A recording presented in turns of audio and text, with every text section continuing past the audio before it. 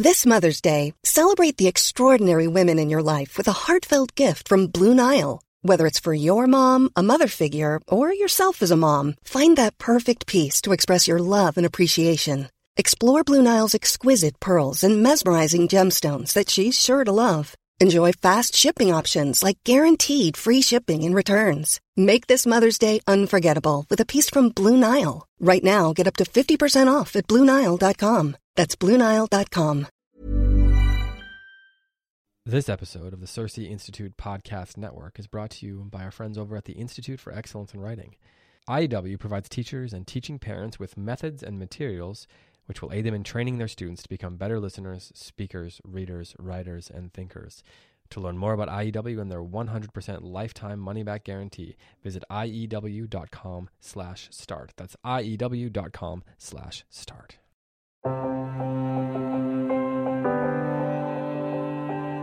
Hello and welcome to the Mason Jar. We are here today in the beautiful month of June, and I'm pretty excited about today's podcast. I have a guest. Maria Bell is going to be our guest, and I'll tell you a little bit about Maria in just a second. But one of the cool things about life is that when it gets really, really difficult and you have friends that lift you up and help you keep going. And one of those friends for me is Dawn Duran. Now, Dawn has, she started out as what could only be called a groupie, which made me very uncomfortable. And she has now advanced to be my aide de camp. Dawn is the one who found Maria for me, and the topic that she wanted to discuss, that Dawn thought we should discuss, is recitation. Well, there are very few topics that I love more than the idea of recitation. When I originally read Charlotte Mason's writings and books, I was not reading them as a scholar. I was really just reading them as a mom trying to find answers for my family. And so it's kind of fun after all these years when to see that some of the things I did instinctually, just trying to get it right, turned out to be the very things that Charlotte was actually trying to say or saying that I didn't quite understand, but as I was applying her principles, one of the things that we did in our family was that we did start meeting with other families and having what we called recitations. And those turned out to be the highlight probably of our family life in so many ways, and so many friendships were formed, and so even marriages have come out of some of our recitations. So moms, back off. You can't make that happen, but sometimes it does happen anyway. But today I'm going to be talking to Maria Bell about this very subject, and I'm truly excited to talk about it. Now, I asked Dawn to tell me a little bit about Maria, and I know, and according to Dawn, I'm going to probably embarrass Maria very much by this, but because we're here as human beings and Christians, I thought Dawn's words were so beautiful that I'm just going to read what she said about Maria. She said, Maria is a prayer warrior committed to the truth of the Scripture, who desires to instill a love of the Lord in the hearts of her three precious children, while embracing the role of helpmeet to her husband. She has a background in studying linguistics at the graduate level and is also an accomplished pianist who teaches piano to children. She discovered and committed to the Charlotte Mason philosophy when her oldest was a mere toddler, and she is committed to understanding the principles of Charlotte Mason in Mason's own words. Maria is a deep thinker and is one of the most deeply patriotic persons that I know. She has a heart for our nation and its direction that I rarely see in other people, which is a breath of fresh air in today's culture. And when I was talking with Dawn, one of the things that she said that most impressed me, and I'm sorry to embarrass Maria this way, is that Maria always puts her family first in her decision making. When they have to make a decision about are they going to do this and are they going to do that with the group, Maria is very, very good at putting her family first. And I really admire that, and I think that's something that all of us should emulate. So while we aren't going to be talking about Maria today, I did want to tell you what kind of person she was. And I'm just so thrilled that other young moms are coming along and looking at Charlotte Mason in a scholarly fashion so that we all can benefit from that. And so today we're going to talk to Maria about how Charlotte Mason viewed recitation and how that might be a little different than what we think it is at first blush. So welcome to the podcast, Maria. Thanks, Cindy. I wasn't expecting that kind of an introduction. I'll have to call Dawn when we hang up. Yeah, I didn't want to warn you because I thought, well, that would be weird. But anyway, so you are a Charlotte Mason mom. You have 3 children. And how do you know Dawn? So Dawn and I actually first met through the Ambleside Online Forum. And then her family relocated to the DC metro area where our family has been for 11 years. And we have, been growing a very sweet friendship ever since. So I'm very grateful for her influence in my life and her friendship. And actually everything that she wrote to you about me, I feel like I could say the same about her. So I'm very grateful for her role in my life.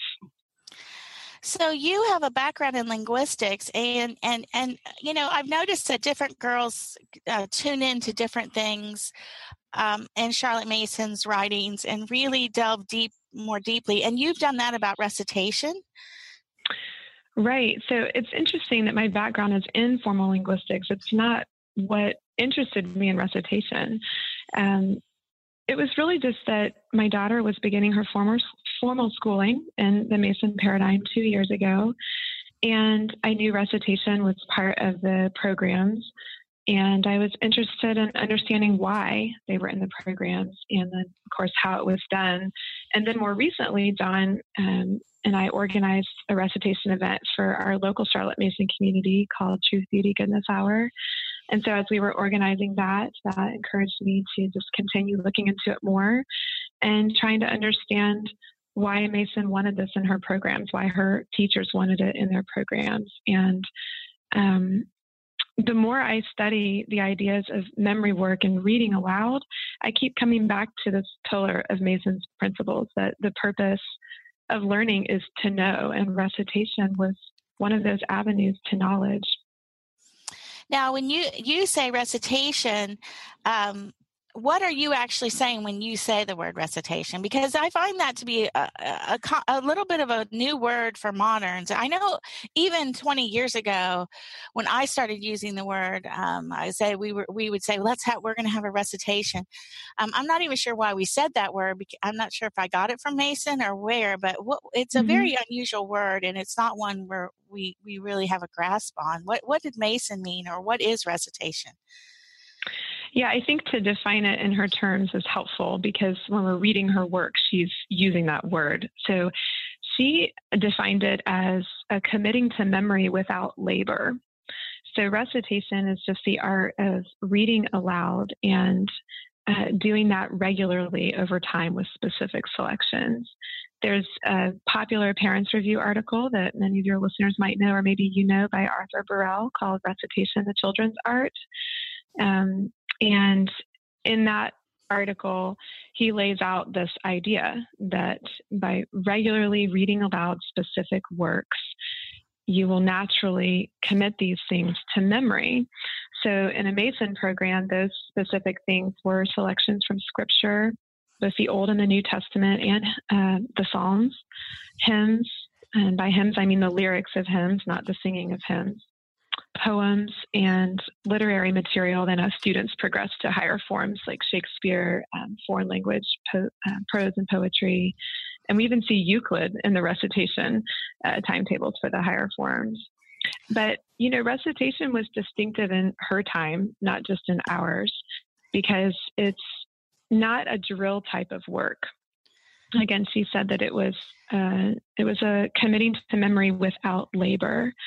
So the purpose was not to store up facts devoid of their ideas. The purpose was to train the voice and to grow in knowledge. So to do that slowly but steadily over time, just simply reading something aloud week in and week out. Yeah, so I love that. That is actually how I did recitation in my home. Actually, that's how I did all memorization in my home. Instead of and I always used to say it really didn't matter to me whether someone got it word perfect. We might read something aloud every day for, say, 3 or 4 or 5 weeks, depending on the length. And then at the end of that time, most of the kids would probably know it by heart. They could all fill in any word that I left out. Mm-hmm. And, but some of them never were good at word for word memorization. But I still felt like that really wasn't the point. So since that wasn't the total point, it was fine. Everybody got what they could out of that exercise. And yes. So it's kind of fun that that turns out to be, especially what she was going for, to have these words in our heart and not. Well, I'm sorry, my dog. Hi, Max is now on the podcast. Well, Cindy, go ahead. No, go ahead. I was just going to say, I love that you point that out, because you were starting with the principles and working these things out without all of the resources that we have available today. And I've maybe unfortunately done the opposite. I've been digging for specifics about recitation, but in doing that, I'm being pointed back to the principles, because, Mason talks about in her principles, or her synopsis of education, that a child's mind is no mere sack to fill up. But rather he is a spiritual being, she says, with an appetite for all knowledge. So through recitation, we're honoring the personhood of our children. I think they were created in the image of God, and as such, they were made for relationship, first and foremost, with their Creator. And Charlotte Mason says that she has this wonderful reflection on the Gospel of John, chapter 21 in volume 6. She says, every enthusiastic teacher knows that he is obeying the precept, feed my lambs. Feed with all those things which are good and wholesome for the spirit of a man, and before all and including all with the knowledge of God. Wow. I'm going to bring up a movie here, because I just had one of those wonderful moments when you're watching something that the media has put out, and it just says everything that you feel and think. But I was recently watching the movie The Darkest Hour. I don't know if you've seen that movie. It's about Winston Churchill. It's very well worth watching. It's kind of, I don't know if you saw The King's Speech, but it would be up on that level in my mind.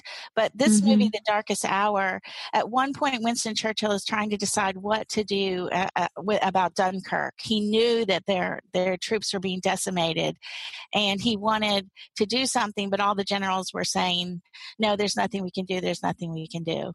And I'm not going to be able to talk about this without crying, but he gets on a train. He's never ridden on the Underground in his life. He's just not from that class of people. And he gets on the Underground, and he starts talking to the people. And I can't remember if they knew who he was at first or not. I don't think they knew who he was, but suddenly someone starts saying the poem Horatius at the Bridge.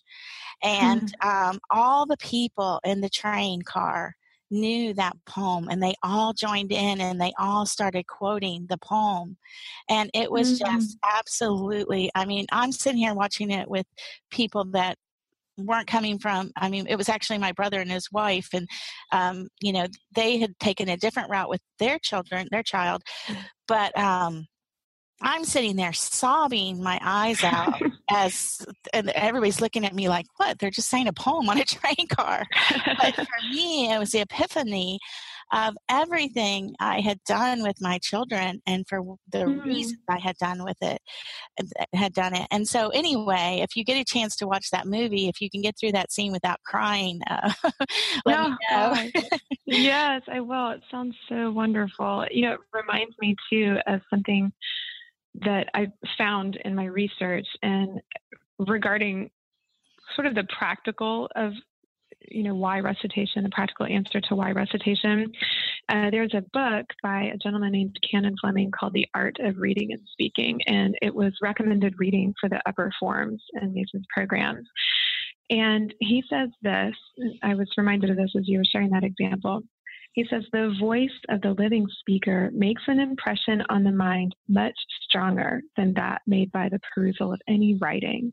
The tones of the voice, the gestures which accompany it, convey infinitely more than anything written. Hence, our sympathy is awakened more by hearing a speaker than by reading his works. True, the printed book can go where the living voice cannot, but the triumphs of eloquence must be the outcome of spoken, not of written language.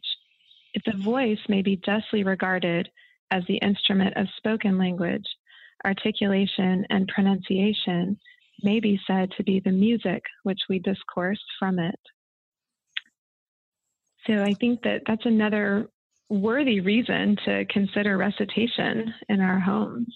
It really gives life to these words that we want our children to be stored up with, not just the words from the greatest author of all, our Maker God, but also the words of men, many of them who are inspired by Scripture, and words that communicate ideas of virtue and truth and goodness. Yeah, I think so much of our knowledge, I know with me, I've had a lifetime of Bible reading, and I always attribute that to my parents.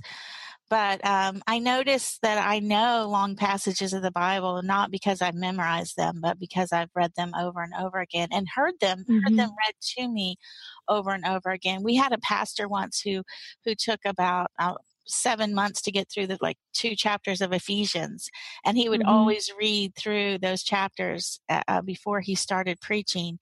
And to this day, I can't even read one of those chapters without hearing his voice and hearing the cadence of his words go through my mind. And that's how I have God's word hidden in my heart. And I think with our children that applies to the Scripture, to poetry, like you're saying, to speeches. There's so many wonderful speeches out there that have that, like you said, they mean one thing when you read them, but when you actually say them, they become something else altogether. And for the children to find that out on their own is also powerful. Yes, right. And I think you're getting at the idea of storing up knowledge too, not just storing up words as words, but actual knowledge. And this was Mason's deep-seated conviction for education. There's this wonderful article that she wrote for a publication called The Teacher's World that I recently found. It was published, this particular article, in 1914. And I'd love to read this excerpt. I'm sorry, am I reading too many excerpts? No, absolutely not. You couldn't possibly read too many excerpts. So we love that. Okay, well, this I think gets at the heart of why she wanted recitation in her programs. Well, really why she did anything that she did. I think if we ask the question, why did she have recitation in the programs, we could ask that question for any area of study and arrive at the same answer. And I think this excerpt is the answer. She said, the philosophy of education by which our practice has been directed for the last quarter of a century or more is comprehensive. But perhaps the 2 outstanding principles are that education is of the spirit and not of the flesh. And next, that learning and not teaching is the business of the schools. Let teachers believe that knowledge is the sole concern of education, that knowledge is life, and that the knowledge of God is eternal life. And education will advance by leaps and bounds. Personality will develop, and the children we bring up will be, as we would have them, greater and better than ourselves. So when children are reciting, they're storing up knowledge. They're not committing facts to memory, facts that are divorced from their ideas. They're really storing up knowledge. And I think that's why Mason said about recitation, there's hardly any other subject that is so educative and elevating. And I think that, what you've been saying about how your pastor read these passages week in and week out, and you have them in your heart, you know them. It's not because you were tasked with committing something to memory, day in and day out, the drudgery of working line by line to memorize something in order to give a dramatic performance and win an award. Now, what was that quote from again? It was a publication called The Teacher's World. I don't know a lot about it. I haven't looked into what the publication was yet, but it was an article that she wrote for it in 1914. Okay, so that's really how did she practically include recitation in her programs? Do you have any insight into that? Well, I'll try to shed a little light based on what I have found so far. At the outset, I think it's important to note two rules, if you will. Firstly, that no recitation work was assigned that required a student to read something aloud that he did not have an understanding of first. Arthur Burrell wrote a book called Clear Reading and Speaking. This was also a book that was assigned reading for the upper forms. And he comments on that rule, if you will, by saying the first thing necessary is that the prose or poetry should be learned. Many children can and do learn without understanding, but it is a practice not to be recommended. Therefore, no child should be set to learn by heart what he does not understand. So perhaps the recitation choices, the teacher might discuss or the parent might discuss some unknown vocabulary in it, but importantly, that the student would have time to read over the material silently and alone a few times or maybe for a few days before they would be asked to read it aloud. Secondly, there was consensus, not just between Mason and Burrell, but others who were writing about the art of elocution in that time, that students should not be copying teachers or parents. Burrell went on to say that though the student may imitate the competent teacher in pronunciation, never should he imitate in recitation. He said, let him preserve in his way of reading and reciting his own personality, and as he proceeds, he will progress. So those two pillars of recitation, you might say, I think are important when you're considering what to do. But as far as what it looked like practically, they started in Form 1 at age 6 or 7 with recitation assignments and continued through high school. The students were reciting almost every day of the school week in Form 1, and then by the time they were in the higher forms, they were reciting every day of their 6-day school week. And they would recite one selection each day, and it would usually take no more than 10 minutes in their school day. And, anybody can go to the archives and look at some of the timetables and programs, but I'll just share one example from a Form 2 class. They would have on Monday just a poem to recite. On Tuesday, a passage from the Old Testament. On Wednesday, a passage from the New Testament. On Thursday, another poem. On Friday, a psalm. And then on Saturday, they would do something called repetition of the week's work. So I haven't found a straightforward definition of that yet, but I presume that would mean reciting everything that they had recited individually each day of that week. Now, were these the whole class was reciting the same thing? It's interesting you asked that question. I very recently, just a couple of days ago, came across some passages in Burrell's work that the higher forms were studying about group recitation, where he said that even if an entire class is assigned the same material to recite, they should never recite in unison. And his point was that when they are reciting in unison, something about that takes away from the individuality of the child and the whole purpose of recitation and storing up knowledge and gaining understanding of the author's idea. So I'm not sure what it looked like practically, but I think it's safe to say they probably, if they had the same assignment, were not reciting it in a choral type setting. That's really interesting because it goes along very much with what you were saying about the teacher. We should concentrate on learning and not teaching. This is something that is very, very hard for us to comprehend in our modern way of looking at education, and everything turns on this one thing. It's very hard for me even to communicate to that to people that I work with that are outside of the Charlotte Mason tradition. This is what we're trying to do. We're not trying to get in the way, because people get all caught up in these projects or these ideas where the teacher is having a great time and the teacher's doing this and the teacher's doing that, and the child isn't really doing anything or caring or learning because the teacher's doing everything. And it's very frustrating to me and I understand the temptation, and I even understand why the teacher feels fantastic because she's just learned a whole bunch, but the student hasn't. And so we do very much need to be looking at flipping this over. And we're not child-centered, but we are the point isn't for us to learn, although we will learn, but it is for the child to be learning and not ourselves. And so so what you're saying about unison is also very interesting because,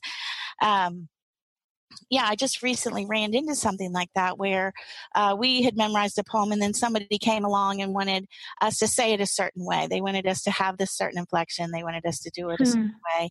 And it kind of took all the joy out of it. It really went from being, oh, look what I'm memorizing this. I enjoy it. I'm going to say this for my mom and dad to, this is a production. This is a show. This is not about what's in the words. It's about, how I inflect them or how I say them. So right, and that just goes back to what Mason said, right? That the purpose here isn't to give a dramatic performance, which is sort of what you were being asked to do, I think. Yeah. And Burrell talks about that in his book, that we're not training actors. Really, the purpose is to store up knowledge, and when you read something aloud regularly, you will naturally, in most cases over time, commit that to memory and have it stored in your mind and in your heart. And I think as believers, I know that's one of our commands, right? To say, as the psalmist said, thy word have I hid in my heart that I might not sin against thee. And as Peter said, that we might be ready to give an answer to defend our faith. So it all starts with your purpose. Why are you sitting down to do this? And I think it's easiest, especially in a Mason education, now that we have so many resources available, to fall prey to the practices part only. Just saying, okay, well, if I can look at what somebody else has done, or even look at what Mason did and do that exactly, then I will gain X, Y, or Z, or my student will be this or that. And everything will be wonderful. And even Charlotte Mason said that about recitation. I found some teachers' notes and things that they were doing in one of their branch schools, and Mason wrote in a preface to printing these teachers' notes in a pamphlet. She wrote, "Please know that this is not a tour de force. Always look back to the principles. Don't just do what we've done because we did it." Wow. I think that's so valuable because even I know different groups spring up and they take these practices and they think they're going to plug them in. I recently was talking to Jack Beckman, and he is a scholar at Covenant College on Charlotte Mason. And one of the things he said is, even with Charlotte Mason, it depends on what principle we start with. If we start with children are born persons, that's going to look a little different than if we start with habits as our main principle. So if we start as habits, then it's going to be a little more regimented than if we start with children are born persons. So we're still all following, trying our very best to follow Charlotte Mason's ideals. But if depending on where we start, is very important to start. And I personally believe we should start with children are born persons. What is it that persons learn, and how is it that persons how do humans feed their minds? I recently even I was just reading a diet book the other day, and the guy said he doesn't use any studies with anything other than humans, because we are humans and we aren't rats and we're not monkeys and we're not all these other things. And I thought that is a Charlotte Mason way to think about diet. What do humans eat, not just what do mammals eat? So right. Yeah, and talking about how humans feed their minds, it's interesting that the material for recitation was just as living as the material for the other subject and content areas in the programs. As we were saying earlier, they're not memorizing facts and devoid of ideas. They were living, it was living material they were using, and it was material that was rich in ideas. So to go back to your question about what they were doing specifically,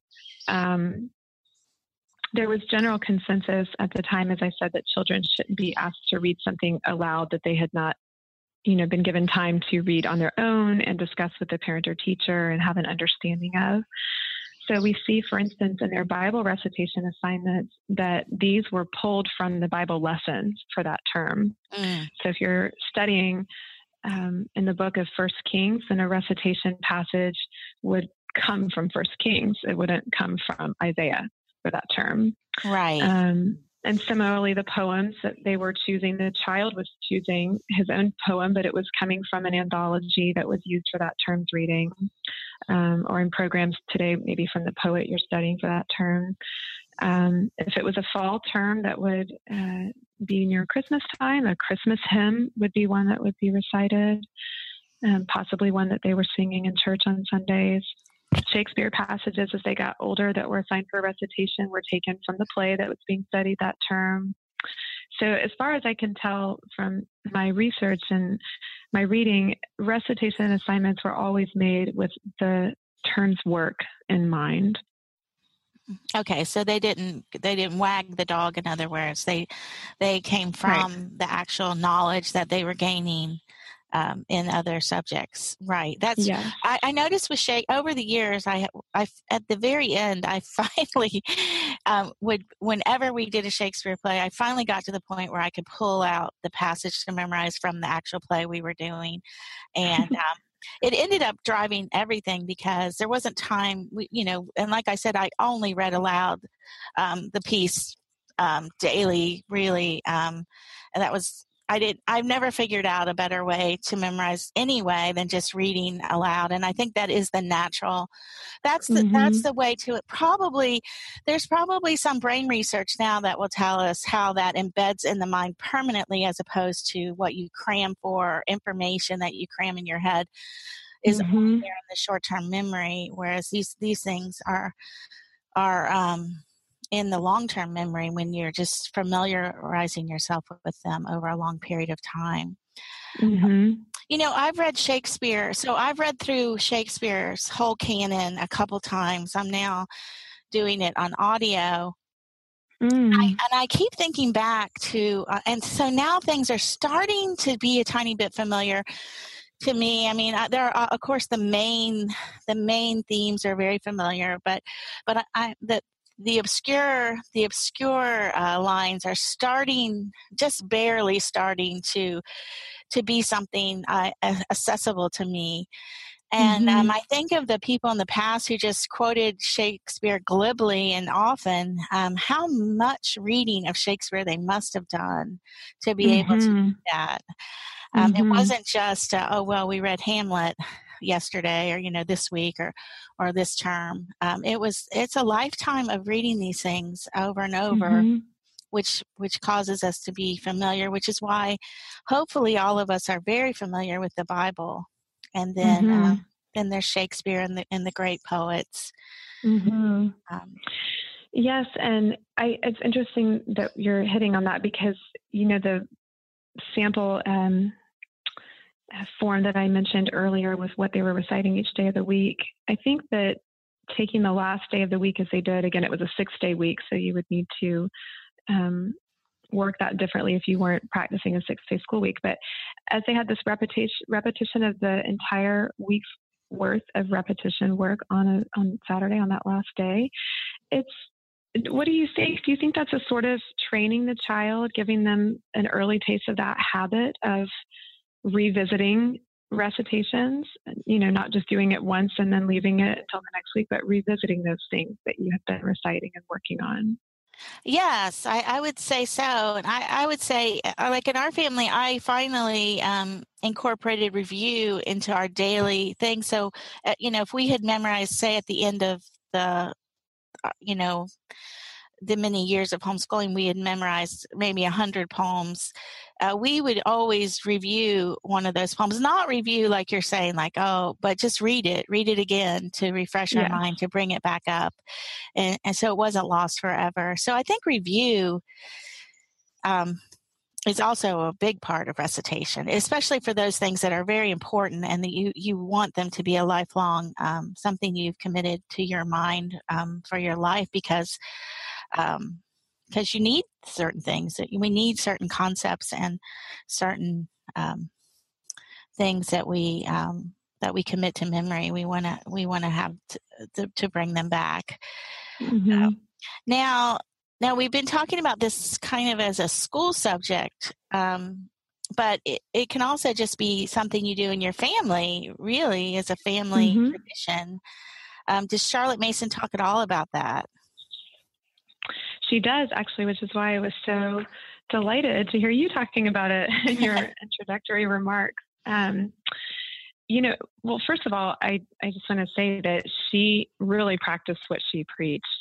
Recitation was part of life at her house of education, which was her teacher's college there in Ambleside. It was something that she thought about very early on when she was just starting out in her work. She established what they called a reading coterie. She said the idea would be that each one of us had some author or authors whom he specially cared for, and that we were willing to impart that interest by reading passages from the author we chose, illustrating more or less the features of his work that attract us, taking an evening's reading from one author, generally a poet. And these became, over time, known as Scale Tuesdays. Sometimes they're referred to as drawing room evenings or literary evenings.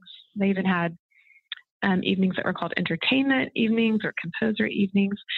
There's evidence that if their exam days for her student teachers fell on a national holiday, they would take time in the morning to read hymns or poems that were specifically related to that day of celebration. So recitation really was part of their life. And in the Parents Review magazine, they occasionally published some of these papers that were read during the Scale Hall Tuesday evenings.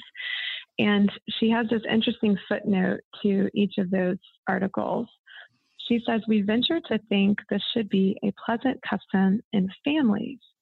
Even the younger members of a family would enjoy taking part in the readings." So she absolutely encouraged families to be reciting together. There's and another even, parent. Wow, I'm sorry. It just No, really go got me ahead. excited, because even saying everybody, show up after dinner with a passage they'd like to share with each of us from your reading this week. How powerful would that be in a family? Wow, I'm going to start over. No, but you were doing this. You mentioned that you all were doing this. Yeah, we did do it as far as, reciting, and we did some passages also. We also did different passages. But I just see this as it could go, if you get away from the idea that it has to be strict memorization and that it is actually hiding something in your heart, then it opens up things quite a bit to ways that you can enact it in your home. And it almost makes me think of the Inklings, where and of course we have a similar time period, and maybe it is the overflow of knowledge. Maybe people who have knowledge have to have a place to have it flow out of them and to share with someone else. It's not something we can have by ourselves in our precious little, it's not our precious.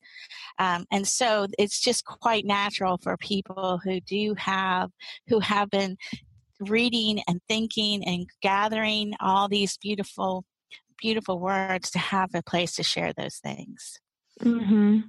Well, and we were created to know God, to make him known, of course, in the Great Commission, that in being created to know God and to make him known, we have this idea of relationships.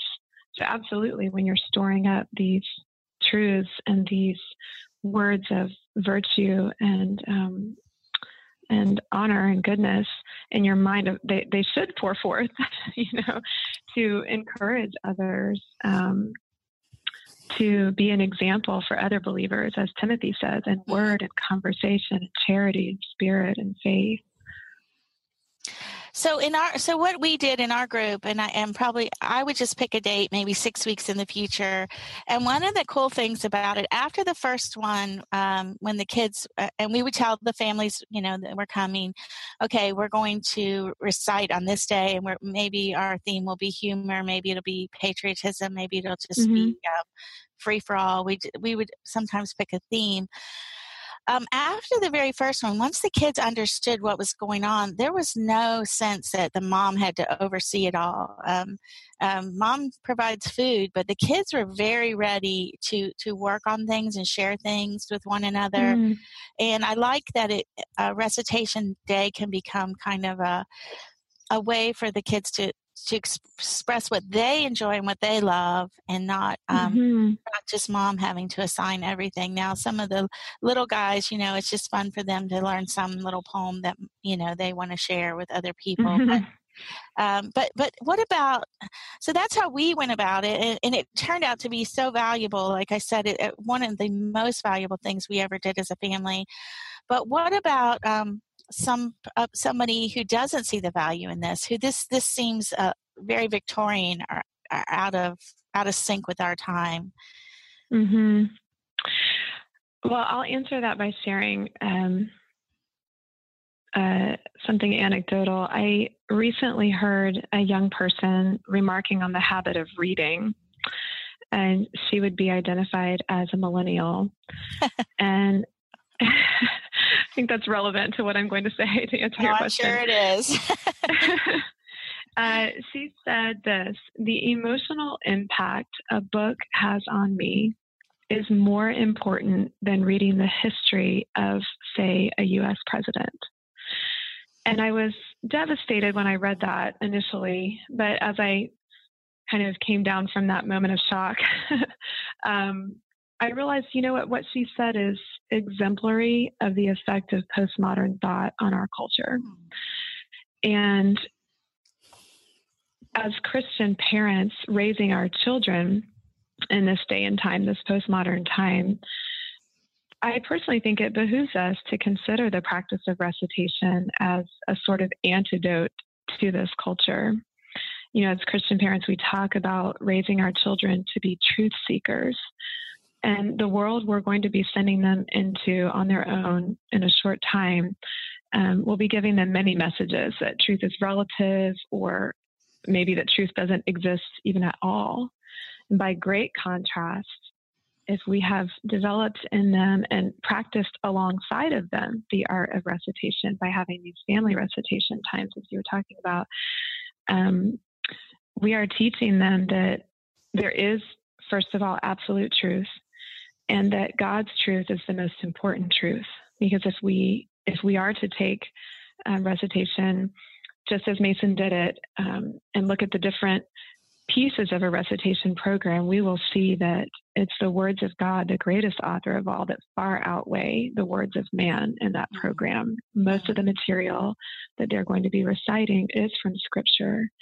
And it's hard to argue with that when you're speaking as Christian parents one to another.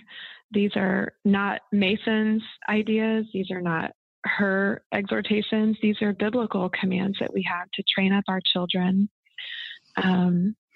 to point them to knowing God, to help instill in them this truth that God's word is truth, that we are to hide it in our heart, and to know it so that it's a lamp unto our feet and a light unto our path, because the world will not give them light.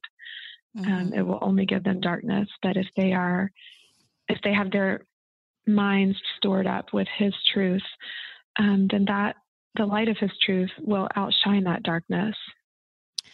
I think that's a really good point in light of the emotionalism of our culture at this point. And to have the solid ground, even knowledge, truth, of course, is the final foundation, the big, where we all stand, and truth, according to God's word, the Bible, that found in Jesus Mm-hmm. is the main truth. But God has given us knowledge as a solid thing to hold on to, and we are Mm-hmm. not at the mercy of the way we feel, or as the Bible says, we're not tossed about by every wind. Right Mm-hmm. now, we have children and young millennials who are tossed about by every wind, and why wouldn't they be? It's not. Of course, they're tossed about by every wind. They have never been given anything solid to hold on to. Mm-hmm. So we saw it coming. We said it was coming, and now even it's just so shocking that it's like, oh, it really did come this time of. But what the most wonderful thing is, when I talk to young women like you, and so many of the young women have been the very best guests on this podcast, is that people who were cheated. I felt I had been cheated out of an education. And that is one reason I was so drawn to Charlotte Mason. But also other people, young women now who are moms who feel cheated of an education. The truth is still there, knowledge is still there, and it's still a very firm foundation for them to grab hold of. Mm-hmm. So Mm-hmm. there is no despair, no matter if you're coming from a place where you have been cheated out of those things. And even Mm-hmm. now, one other thing I wanted to say was, I was looking on Facebook yesterday. I hadn't been on in a long time, and my friend Lynn Bruce, Ambleside mom, Mm-hmm. original Ambleside mom, was on there and talking about her morning time that she still has, and none of this stuff is limited to a certain. This is because it's for humans. You're not Mm-hmm. limited whether you're a preschooler or an 84-year-old lady. You are Mm-hmm. free to participate in this. The recitation of knowledge, because it's there for all of us, and it's not limited at all to our school hours or our education. We are free to learn these things at any given time. And I love that you shared that. Thank you. Yeah. So, is there anything else that you want to add that we have not covered in this conversation? Well, we talked about, I think you and I talked about on email, and I've had some people ask me what to do with a student who's not yet reading. I've come across some things in my reading, but have you experienced that in your time of, educating your own children and others? For me,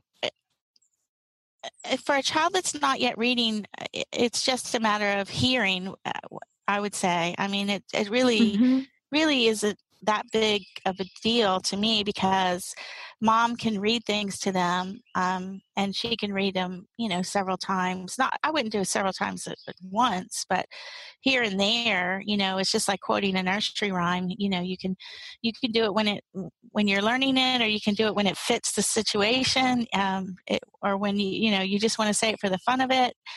But to me, that would just be a natural way that mom interacts with a young child. Yes, yeah, I agree. It's sort of common sense. Sometimes we overthink these things, especially as young moms. But Mason talked about it in Volume 1 in her section on Bible recitation. She's talking about a child learning a parable. And she says the learning of that parable shouldn't be a burden. She says the whole parable should be read to them in a way to bring out its beauty and tenderness. She's talking specifically about the parable of the prodigal son. She continues, then day by day, the teacher should recite a short passage, perhaps 2 or 3 verses, saying it over some 3 or 4 times until the children think they know it. Then, but not before, let them recite the passage. The next day, the children will recite what they have already learned, and so on, until they are able to say the whole parable. So you're right. It's just speaking those words at a time that's fitting, letting them hear them, making it part of the thought atmosphere that Mason talks a lot about.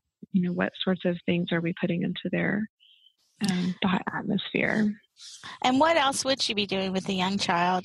Those are the things that you that really matter far more than, this skill or that skill, or are they doing their math properly, or, even reading. We want to be teaching them reading in short spurts every day.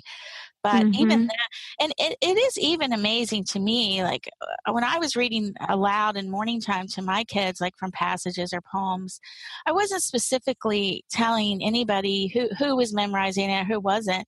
But so often the person who did memorize it, even things you weren't intending them to, were the little people. They are the ones who are only getting information that orally, so they are much more heightened to what you're reciting than maybe even children who are reading. Yes, exactly. It's very true. And I did want to say one other thing that you touched on briefly earlier, that this idea that teachers are not the ones who should be doing the heavy lifting in recitation or in any part of the school day or the school work. It's not the teachers who are meant to be on display. Our purpose is to keep our King on the throne, right? To pray over and guide our students toward knowing Him. And Mason wrote, as you probably know, these Scale-How meditations, they were called, as her commentary on the Gospels. And I'd love to share something she wrote about that. I think it's relevant here as we think about recitation and not having our children copy us or give dramatic performances, and relevant just for parenting. I'd love to hear it. So she wrote this about John the Baptist. She said, or in referencing him, she said, "We as teachers shall do well to consider the example of John the Baptist. He had only one concern, to prepare the way of the Lord. And we may lay it to heart that our teaching is effective only as it works toward this end." Isn't that convicting and beautiful? Yes, all at once?